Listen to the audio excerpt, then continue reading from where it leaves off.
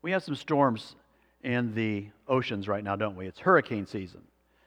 And we've already had one that hit up in Canada that caused a lot of damage. We have another one, I forget what the name of it is, that just hit Puerto Rico and did a lot of damage. And those kind of storms we can see, predict, get ready for. But sometimes the storms that come into our lives are quite sudden, and they're often really, really fierce. One day we are in perfect health, and suddenly we experience pain, and within a matter of hours we find ourselves in the hospital, and the diagnosis is not what we hoped for. The doctor says we'll have to operate at once. A storm has just descended on your life. One day we're sitting at home eating.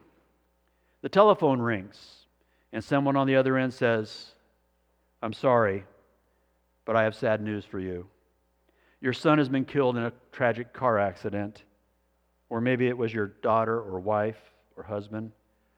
A storm has descended on your life, a fierce one, suddenly.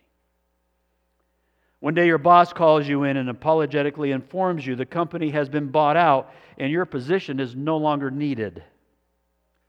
Your daughter just enrolled in college, you recently had a major car repair expense, and your wife had surgery last week.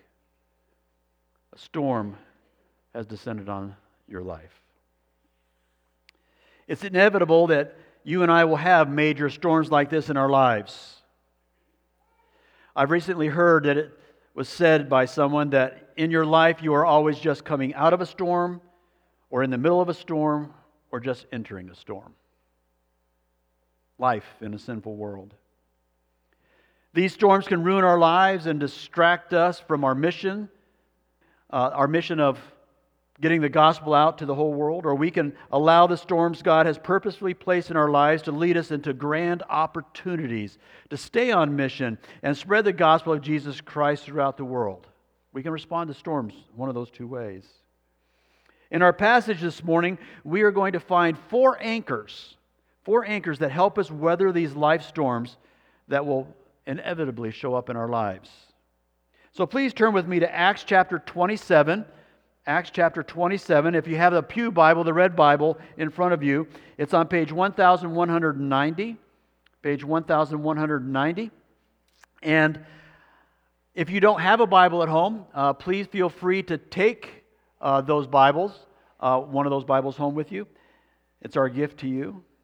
And so as you are turning here, let's pray. Father God, we come to you, and we have all lived here long enough on this planet to know that storms are going to come into our lives.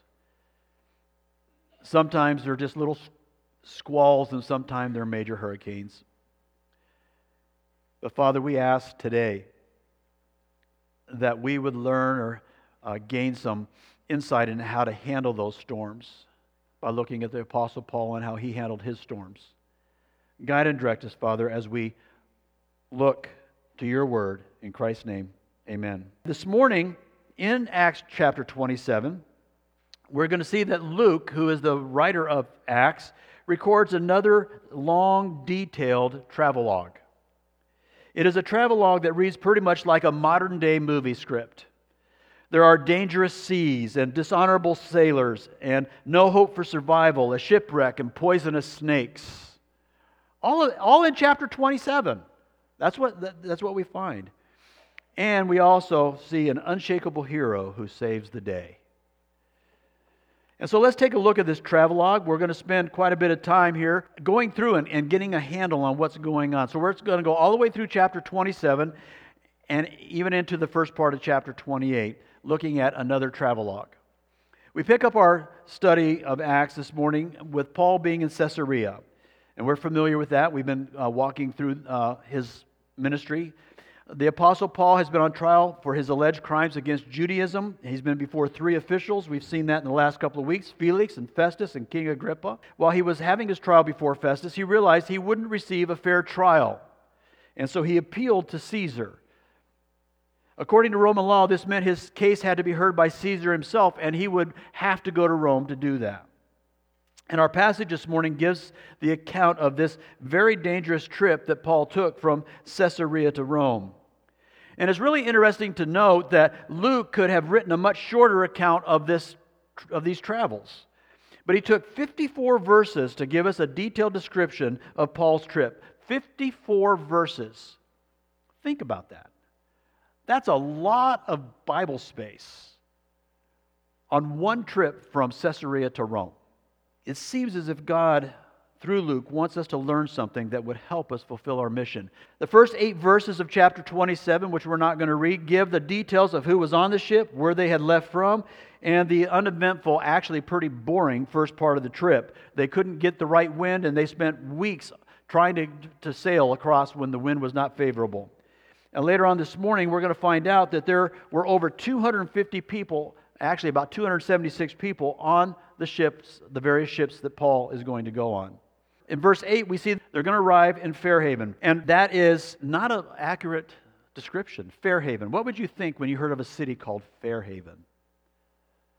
Nice, idyllic, that type of thing. Well, this didn't even have a port good enough to overwinter in. It was a small, rocky type of city, and really the town's name did not dictate what it really was.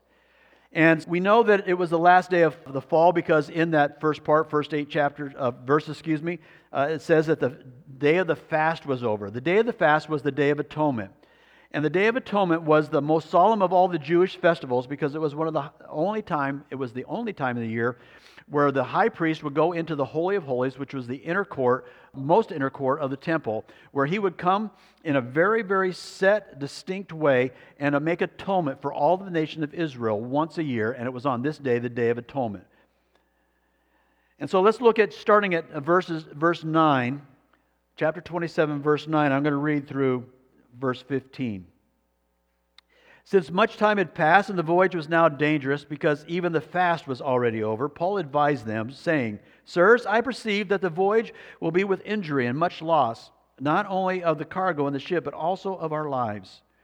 But the centurion paid more attention to the pilot and to the owner of the ship than what Paul said. And because the harbor was not suitable to spend the winter, the majority decided to put out to sea from there on the chance that somehow they would reach Phoenix, a harbor on Crete facing both southwest and northwest, and spend the winter there. Now when the south wind blew gently, supposing that they had obtained their purpose, they weighed anchor and sailed along Crete close to the shore. But soon a tempestuous wind called a nor'easter struck down from the land, and when the ship was caught and could not face the wind, we gave way to it and were driven along.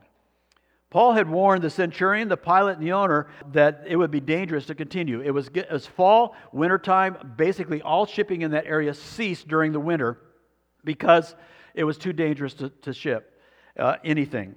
And the winds were always contrary, and then we'd have these huge nor'easters come out of the north and make it just really, really treacherous. We don't know why Paul knew this. We don't know if he had a vision from God or God had told him. But Paul understood that it was going to be dangerous if they continued. But the people in charge said, no, we're going to go.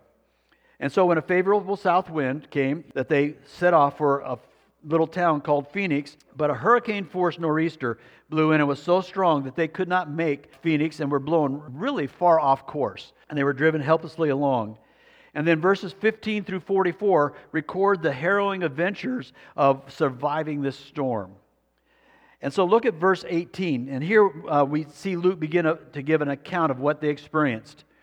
And when we look at this is a really unique passage in that this is an eyewitness account. Luke is traveling with them right now.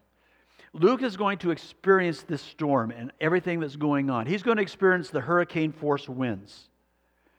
And so in historical mindset, this would have been a really, really accurate retelling of what happened because not only was there, but how many of you forget something that is really, really treacherous in your life?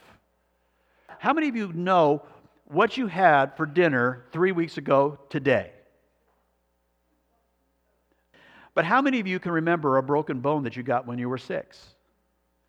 Or how many of you can remember a car wreck you had when you were 15 and you're now 60? You see, things like that, really treacherous events in our lives, indelibly mark themselves on our brains. And Luke, going through this very, very dangerous time in his life, he would have been able to accurately describe a lot of things that went on, and he does so. And so let's look at verses 18 and 20. Verses 18 through 20. And since we were violently storm-tossed, they began the next day to jettison the cargo. And on the third day they threw the ship's tackle overboard with their own hands. And when neither sun nor stars appeared for many days, and no small tempest lay on us, all hope of our being saved was at last abandoned.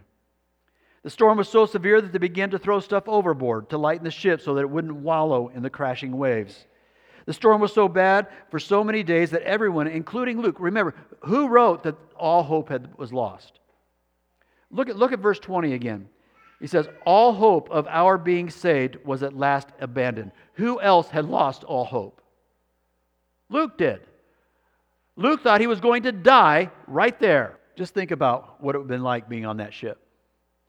250 very frightened, hopeless people on board. For days they had been driven along by a wind. It was dark and no one knew where they were. But not all was lost. Not all was lost. Luke is going to record starting in verse 21.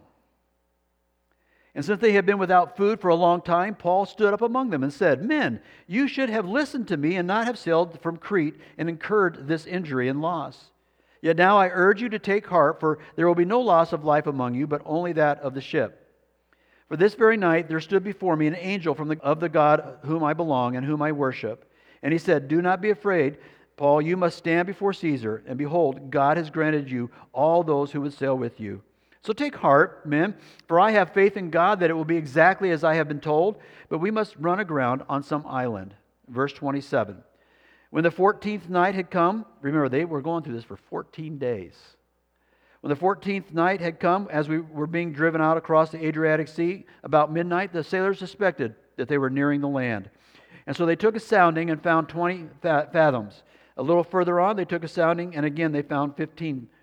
And fearing that they might run up to some rocks, they let down 4 anchors from the stern and prayed for the day to come. Everyone except Paul had given up because God had sent him an angel to encourage Paul and everyone on board. I am confident that not everybody on the ship was a Christ follower, but at that moment, I'm sure everyone was paying attention to Paul. Everybody thought everything was lost, and you have this one man out of over 250 people stand up and say, hey, there's still hope. He was the only light of hope on that ship. And when people are in a place where they have no hope, when it's dark, they will always gravitate toward any flicker of hope they can find. They are in a bad situation, and Paul has given a little smidgen of hope. The thing you got to ask is, can it get worse? Is it going to get worse? Look at verse 30. And as the sailors were seeking to escape the ship and had lowered the ship's boat into the sea under pretense of laying out anchors from the bow, in verse 31, Paul said to the centurion and the soldiers, Unless these men stay in the ship, you cannot be saved. And then the soldiers cut away the ropes of the ship's boat and let it go. He took 2 verses to describe a situation. All right, so you're on a boat, it's being tossed, everybody's afraid. Paul stands up and says, hey, we're going to be okay. But your pilot and all the sailors are getting ready to abandon ship. What would go through your mind about that time? It would be like a pilot coming down the aisle in an aircraft with a parachute on. How many of you would feel comfortable staying on that plane? And that's what happened. They're getting ready. They're saying, hey, we're going to go let down some more anchors so we can be safe. They lied through their teeth. They were going to lower this lifeboat and take off in it and leave everybody on that ship to die. And Paul says, nah. Remember what I said. God has told me through his angel that we're all going to be safe, but if they leave, we're not going to be. And what we have here is Paul, a centurion, listening to Paul. Paul had come to be respected by this Roman soldier, and he went and he told his men to go to the boat and cut the ropes and let the boat go. You think that was just done without much problem? Do you think the sailors would have been a little upset? You think the sailors would have pushed back at least a little bit on that? Because they're scared for their lives. They think they can do better without the ship. So let's skip down to verse 39. Verse 39. Now when it was day, they did not recognize the land, but they noticed a bay with a beach on which they planned, if possible, to run the ship ashore. And so they cast off the anchors and let them in the sea, and at the same time loosened the ropes that tied the rudders. Then hoisting the foresail to the wind, they made for the beach. But striking a reef, they ran the vessel aground. The bow stuck and remained immovable, and the stern was being broken up by the surf. Verse 42, and the soldiers planned to kill the prisoners lest they should swim away and escape. They finally see some land. It is actually becoming more light, which probably means the storm is abating a little bit. Another flicker of hope. We might be able to make it. Except for whom? All the passengers. What were the soldiers going to do to the prisoners on board? Kill them. You see, the Roman soldiers understood that in life, in their profession, if they let a prisoner escape, what was going to happen? They would die. And the only way for them to assure themselves that they were not going to die was to make sure that they could account to their superiors that we have killed everybody on board and we're the only ones left alive. That little ray of hope of that land was quickly dissipated when the people found out the soldiers were going to kill them. But look at chapter 27, verse 43. But the centurion, wishing to save Paul, because he respected him, kept them from carrying out their plan, and he ordered those who could swim to jump overboard first and make for the land, and the rest on planks or on pieces of the ship. And so it was that all were brought safely to land. Chapter 28, verse 1. And after we were brought safely through, we then learned that the island was called Malta. They're finally safe. I cannot imagine what it would have been like for them to swim up onto the beach. Think about that. 14 days, not knowing if you're going to live, and you're finally standing on dry ground. What would have that been like for you?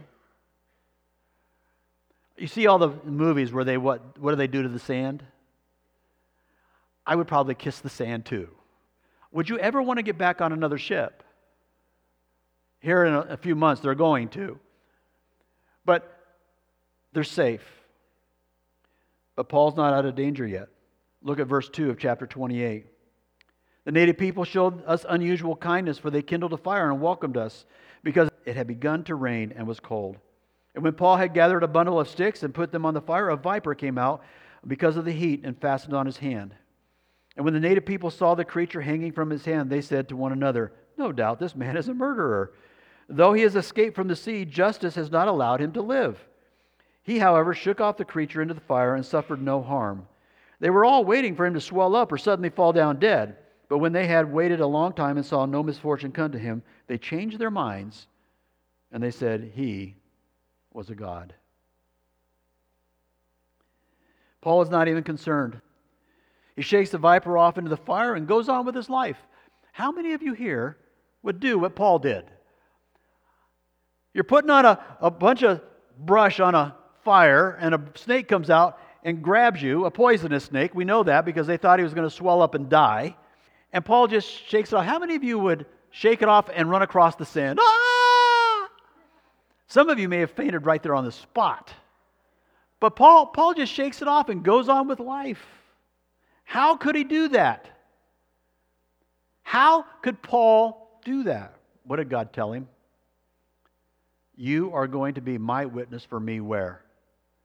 In Rome. And in Paul's mind, no little snake is going to go against what God had promised him. You see, Paul believed God's word at face value. Did God warn Paul that he was going to be bitten by a viper? But Paul, believing God at face value, did not even in his mind come into the question of, I'm not going to make it to Rome now because I've been bitten by a snake. Paul just shook the snake off and said, I believe my God, I'm going to Rome, God will take care of this snake bite.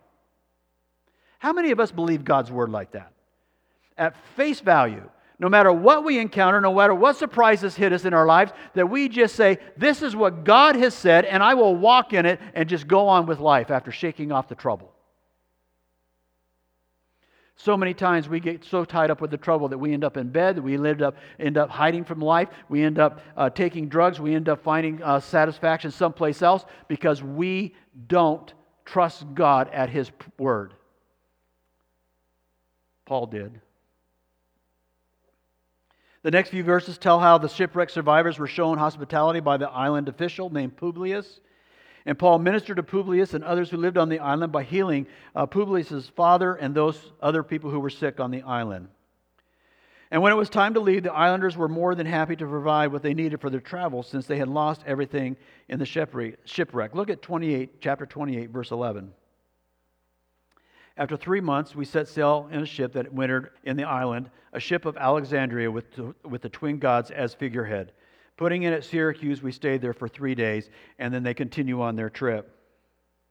And so what we see here is they put in at Syracuse, they went up between the island there, and they went up and finished their travels to Rome. How many of you will want to go on that trip? And again, we have to ask the question, why did Paul record so many verses? Why did he recall it in such detail? And God wanted him to put it in the Word of God. You see, I wanted you to see the whole event that Luke records. Because in those 54 verses, we find, as I said, anchor that helped Paul weather the storms that he encountered through his ministry. And I want you to understand something, that Paul, in his ministry, faced many physical storms. Paul was just like us. Paul didn't always enjoy life. Listen to, in 1 Corinthians, I'm not putting it up on the screen, excuse me, in 2 Corinthians 11, starting in verse 23, I'm just going to read a couple of things. Paul is telling some folks about his life. And he says, are they servants of Christ? That's the false teachers. I'm a better one. I'm talking like a madman. He's going, I'm boasting, but I don't want to boast. With far greater labors, far more imprisonments, with countless beatings, and often near death. 5 times I received at the hand of the Jews 40 lashes less one. 3 times I was beaten with rods. Once I was stoned. 3 times I was shipwrecked. That included the time that we have here in front of us. A night and a day I was adrift at sea, on frequent journeys, in danger from rivers, dangers from robbers, danger from my own people, danger from Gentiles, danger in the city, danger in the wilderness, danger at sea, danger from false brothers, in toil and hardship through many sleepless nights, in hunger and thirst, often without food, in cold and exposure. Paul said, that's been my life. Physical issues. And we say, well, will these anchors help me emotionally? Well, we find in 2 Corinthians chapter 11, verse 28, here we see, and apart from other things, there is the daily pressure on me of what? My anxiety for all the churches. Did Paul also have emotional struggles? Yes. Physical and emotional struggles. If you're a Christ follower here this morning, these 3 anchors can help you weather the storms God brings into your lives as He did Paul. 3 anchors that can keep you from being driven uncontrollably by the tempests of the financial storms, the physical storms, the relational storms, and the emotional storms that you and I are going to encounter. And I want you to grasp that. This is not, I might be able to use these 3 anchors in the near future. I might be able to use them sometime in my life. All of us are going to need these 3 anchors, because all of us are going to struggle either physically or emotionally when storms come into our lives. And the first anchor that we see and saw in that story was the anchor of God's presence. The anchor of God's presence. What we're going to do now is just look back over the story and kind of pull these out. Look back at chapter 27, verse 23. Chapter 27, verse 23. And what we find here is that that Paul knew God was with him. Chapter 27, starting in verse 23. For this very night, he's talking to everybody in the ship, there stood before me an angel of God, to whom I belong and to whom I worship. And he said, do not be afraid, Paul. You must stand before Caesar, and behold, God has granted you all those who sailed with you. So take heart, men, for I have faith in God that it will be exactly as I have been told, but we must run aground on some island. Did you get that? An angel of the Lord appeared to Paul on the ship to reassure him that God was with him and watching over him, and that he would reach Rome. Paul was comforted. His anchor was that he knew that God was present with me. And we already know that Paul was aware of this promise before this angel appeared to him on the ship. Back in Acts chapter 23, verse 11, we see, and the following night the Lord stood by him. He was in prison. Take courage, for as you have testified to the facts about me in Jerusalem, so you must testify also in Rome. So Paul already knew this. He'd gone through a bunch of things when he was in Jerusalem and then in Caesarea. And then now Paul has been in some really real danger in the sea. And God comes to him again and says, don't worry, Paul. I'm still with you. I'm still here on the ocean with you. You are going, not only am I going to save you, but I'm going to save everybody else on the ship because of you. And so Paul understood the presence of God. Paul trusted God and took Him at His own word, just as we can. If we stay on mission that God has given us, we're going to face storms. But God has also promised us in Matthew 28:20, teaching them to observe all that I've commanded you. And what's He say? Read it. And behold, read it with me. And behold, I am with you always to the end of the age. Do you believe God at face value? He is going to be with you no matter what. Whether it's a snake in the bush or whether it's a ship being tossed by hurricane-force winds in the sea. God, no matter what you're going through in your life, God is with you. How close is God to us? How close is God to us? 1 Corinthians 3:16. Do you know that you are God's temple and that God's Spirit dwells in you? How close is God? He's not looking down from heaven. He's not sitting next to you. Where's He at if you're a Christ follower? He's here. There is no place you can go. There is no darkness you can hide in. There is no situation that you're going to encounter that God is not personally with you, inside of you, every breath you take. And if He's that close, why do we struggle taking God at His word when He says, no matter what you encounter in life, I will be with you? The message is the same for us as it was with Paul. Surely I am with you always. Christ followers throughout the ages have found God is faithful to His word. They testify to it again and again. And a friend of mine, my son's pastor, Pastor Jerry Barber, put it like this: the presence of God doesn't keep you from storms, but the presence of God does keep us through the storms. The presence of God doesn't keep us from the storms, but the presence of God does keep us through the storms. Do you really know that God is with you? Are you aware of His presence? When the storms come, that will make a big difference in your life, knowing that you are anchored in the presence of God. The second anchor we encounter is the anchor of belonging. The anchor of belonging. Paul knew he belonged to God. Take a look at chapter 27, verse 23. Chapter 27, verse 23. For this very night there stood before me an angel of God. And what is the next phrase? To whom I belong. Have you ever stopped a minute to consider how you belong to God? He says, I belong to God. What does that mean for you and I, biblically? I want you to understand something, that you belong to God as a bride belongs to her bridegroom. You belong to God as a bride belongs to the bridegroom. Take a look at 2 Corinthians 11:2. For I feel a divine jealousy towards you. This is Paul talking to the Corinthian church. Since I betrothed you to one husband. He's saying, I was like a father to a daughter, church in Corinth. And I betrothed you to one husband. And who was that husband? To present you as a pure virgin to Christ. Who is Christ's bride? The church. The church. Here Paul is saying that when he was in Corinth, he watched over the church. And we belong to God through our faith in Jesus Christ. This is a beautiful picture. Nothing is going to tear you, the bride of Christ, from the arms of Jesus Christ. Nothing is going to tear you as a bride of Christ from Jesus Christ's arms. Paul had this sense that I belong. And he belonged to Jesus Christ as a bride belongs to her bridegroom.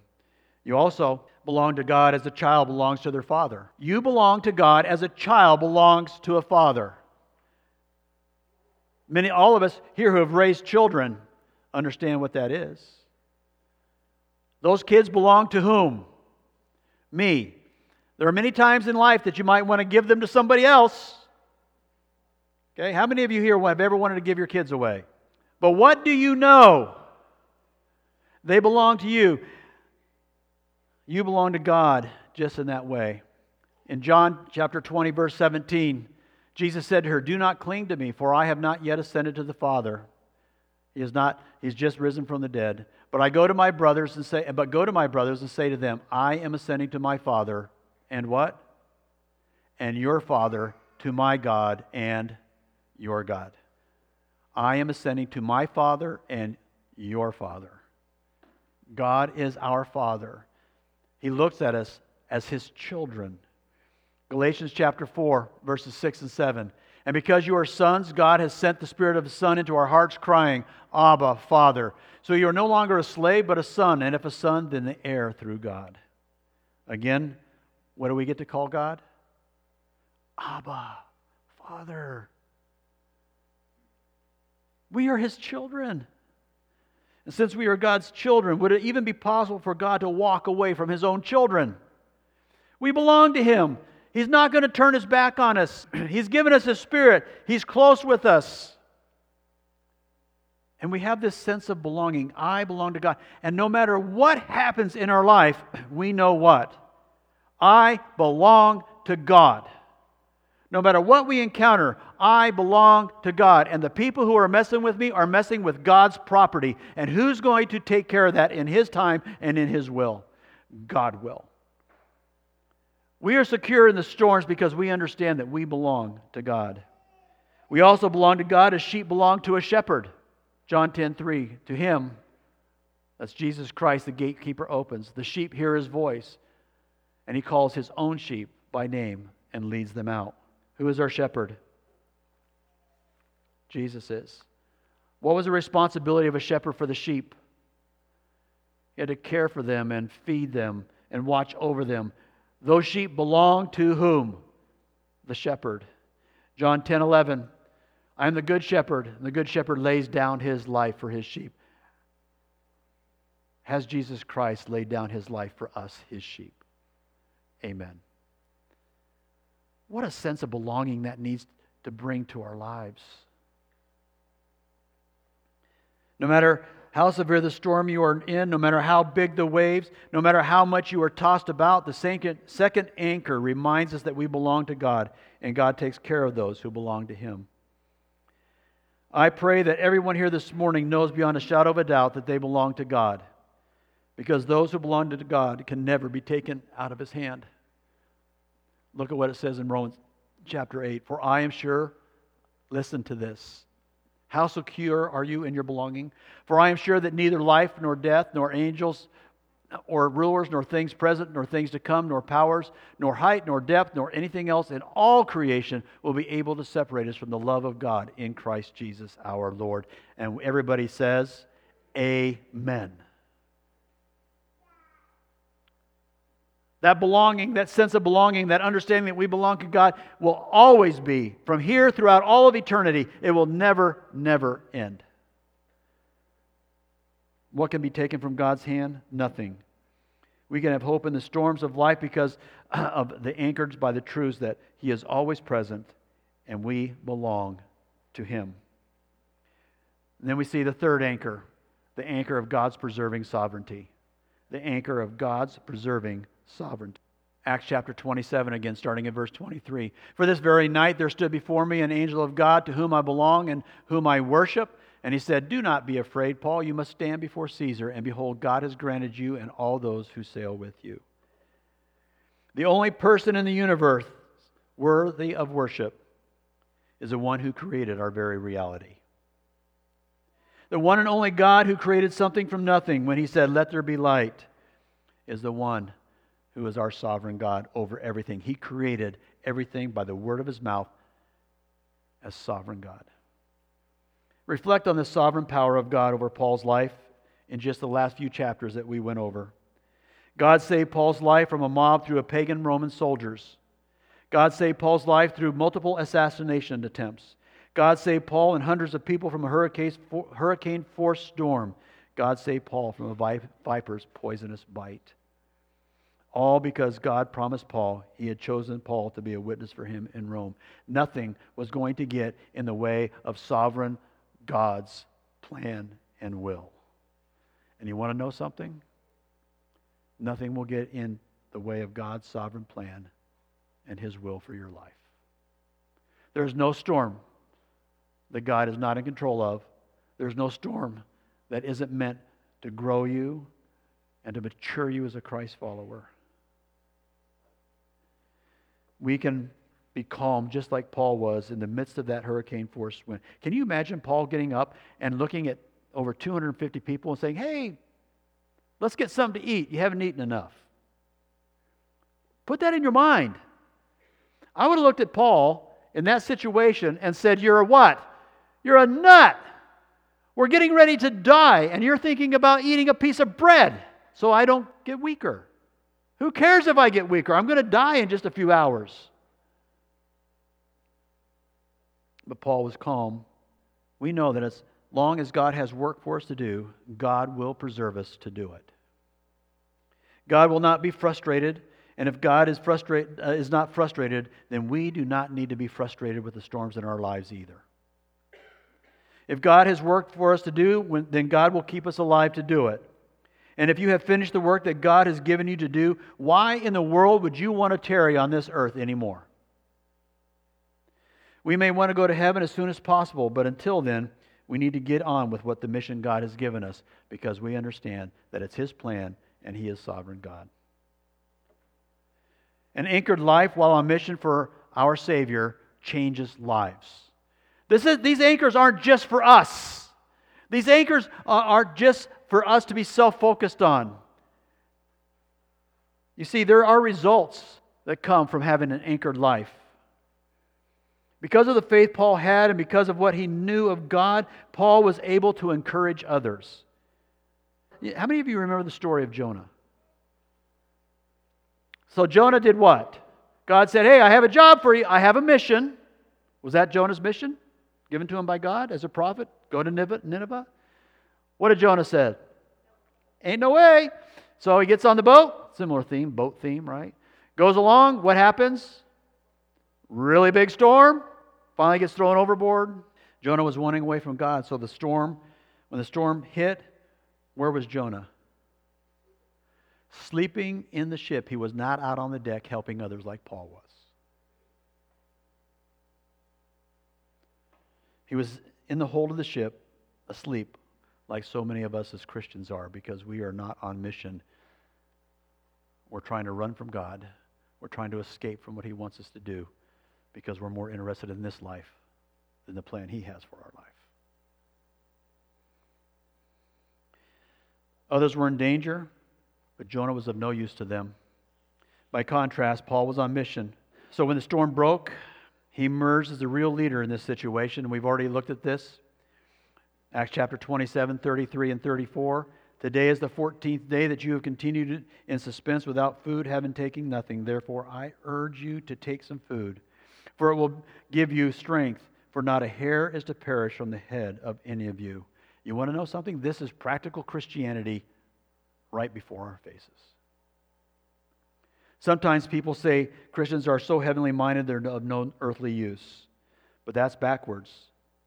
It is the heavenly minded people who are of earthly use and are worth something to other people.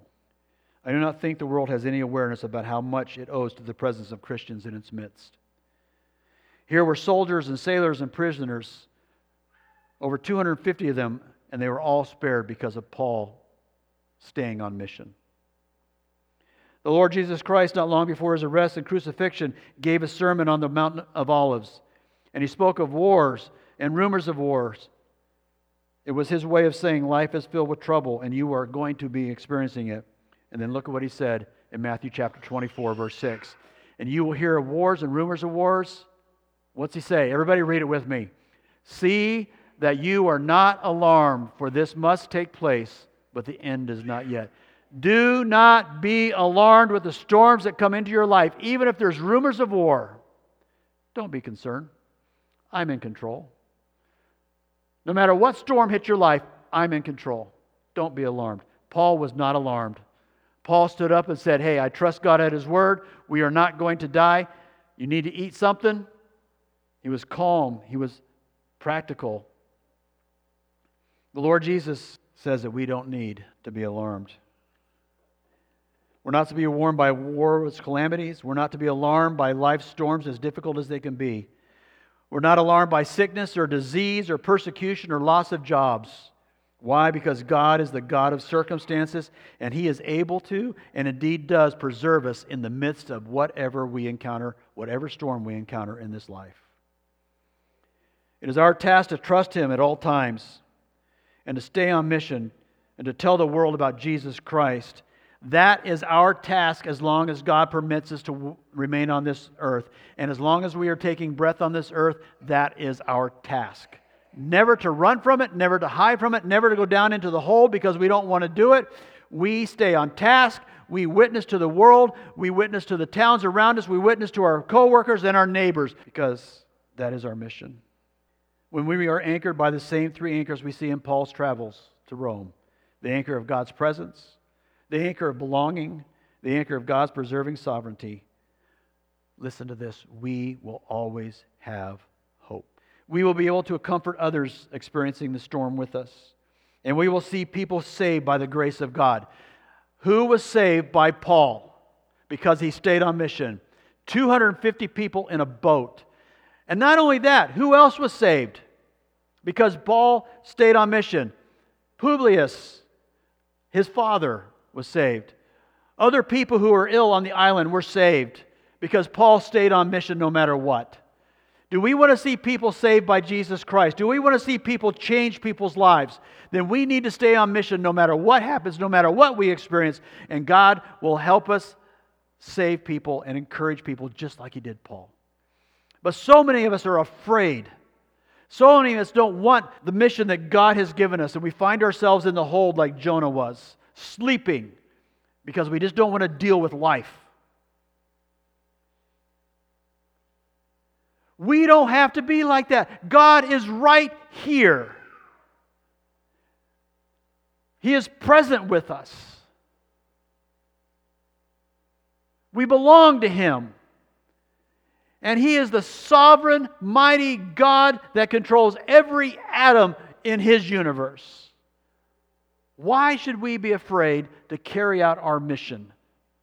Because somebody on this earth might say, I don't like you, or you're narrow-minded, or you're just an idiot. We must never forget the presence of God does not keep us from storms, but the presence of God does keep us through the storms, and that gives us hope. Every day of our lives, that gives us hope. Bow your heads for just a minute, please. If you're in a storm right now, maybe a small one, maybe just a little tempest, or maybe it's a hurricane, I hope that you're encouraged this morning. I pray that you can go to God right now and just worship Him. Thank Him, because you know now more than you did when you walked in here that you can survive this storm. And not just survive it, but you can be used by God to change other people's lives. You can change the doctor's lives, the nurses' lives. You can change the Walmart cashier's life. You can change your neighbor's life, a family member's life. But only if you stay on mission and don't focus on the storm, but focus on the presence of God and these three anchors. If you're in a storm right now, pray right now that God would help you change your focus away from you and the storm and to the mission He has called you to. Maybe you're not in a storm. Amen. But understand something. There's one just around the corner because we live in a sin-cursed world. And so now, right now, you are better prepared to enter that storm than maybe you have been able to enter any other storm previously. Don't allow what God has showed us in the life of Paul just to fade from your memory. Go back and read chapter 27. Commit it to your heart and understand and see how God used Paul in a very, very dangerous situation. And you can be ready for the next one coming around the corner. And maybe there are people here this morning who are saying, I don't have that close relationship, that belonging, because I have the Holy Spirit living within me. I don't understand what it means to be saved. I don't understand what it means to have that kind of confidence in the Word of God, because I just don't get it. I hope and pray that maybe God has sparked something in your heart right now to say that I want it though. I want to understand what it is. I want to know more about it. And please, if God has you there this morning, then I want you to come and talk to me. Talk to somebody maybe you're sitting next to. But don't let that spark just sit there.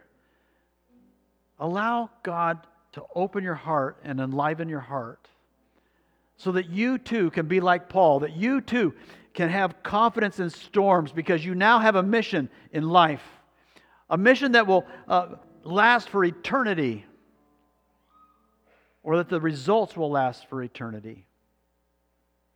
If you don't know Jesus Christ as your Savior, if you don't know the one who is always with you, if you don't belong to Him, and if you don't see Him and know Him as your sovereign God, that can change today. That can change today. Come and talk to me. I'll be up front here this morning. There'll be a deacon at the back. You can talk to either one of us, set up an appointment, or even just pray right now in front. Father God, we come to you and we thank you for this 54-verse travelogue of a very dangerous journey where we see Paul anchored in his relationship with you. And Lord God, I pray that we would learn from him. I pray, Lord God, that we would anchor ourselves in the truths that Paul did.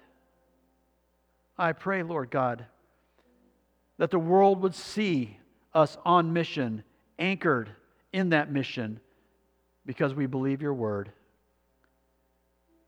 And Father, I pray that they would see us weather whatever storm comes our way. I pray, Lord God, that the world will look at us and go, how in the world can they deal with that? And we can look at them and say, because of my Savior. Father, thank you for your word this morning. In Christ's name, amen.